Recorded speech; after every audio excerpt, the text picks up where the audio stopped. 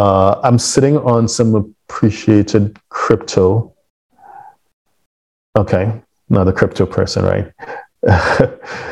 I'm sitting on some appreciated crypto, married to a non-American. How much can I gift to my non-American spouse? Okay.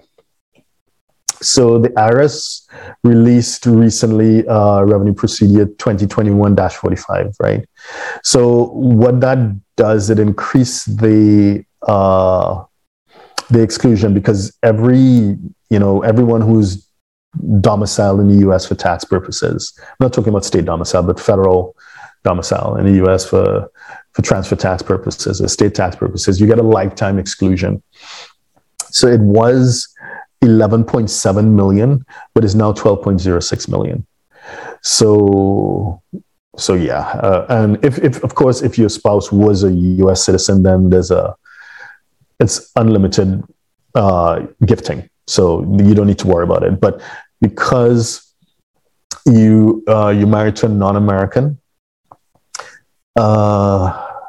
so once you gift more than 164,000, so anything less than 164,000, it's below the threshold. Above 164,000, you'll be eating into your lifetime exclusion, which right now is 12.06 million. So I don't know how much you're up. You can reach out. We can have that conversation.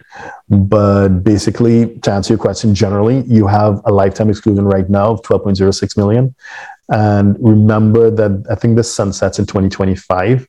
So, it's something with a bit of a time sensitivity to it. So hope that helps.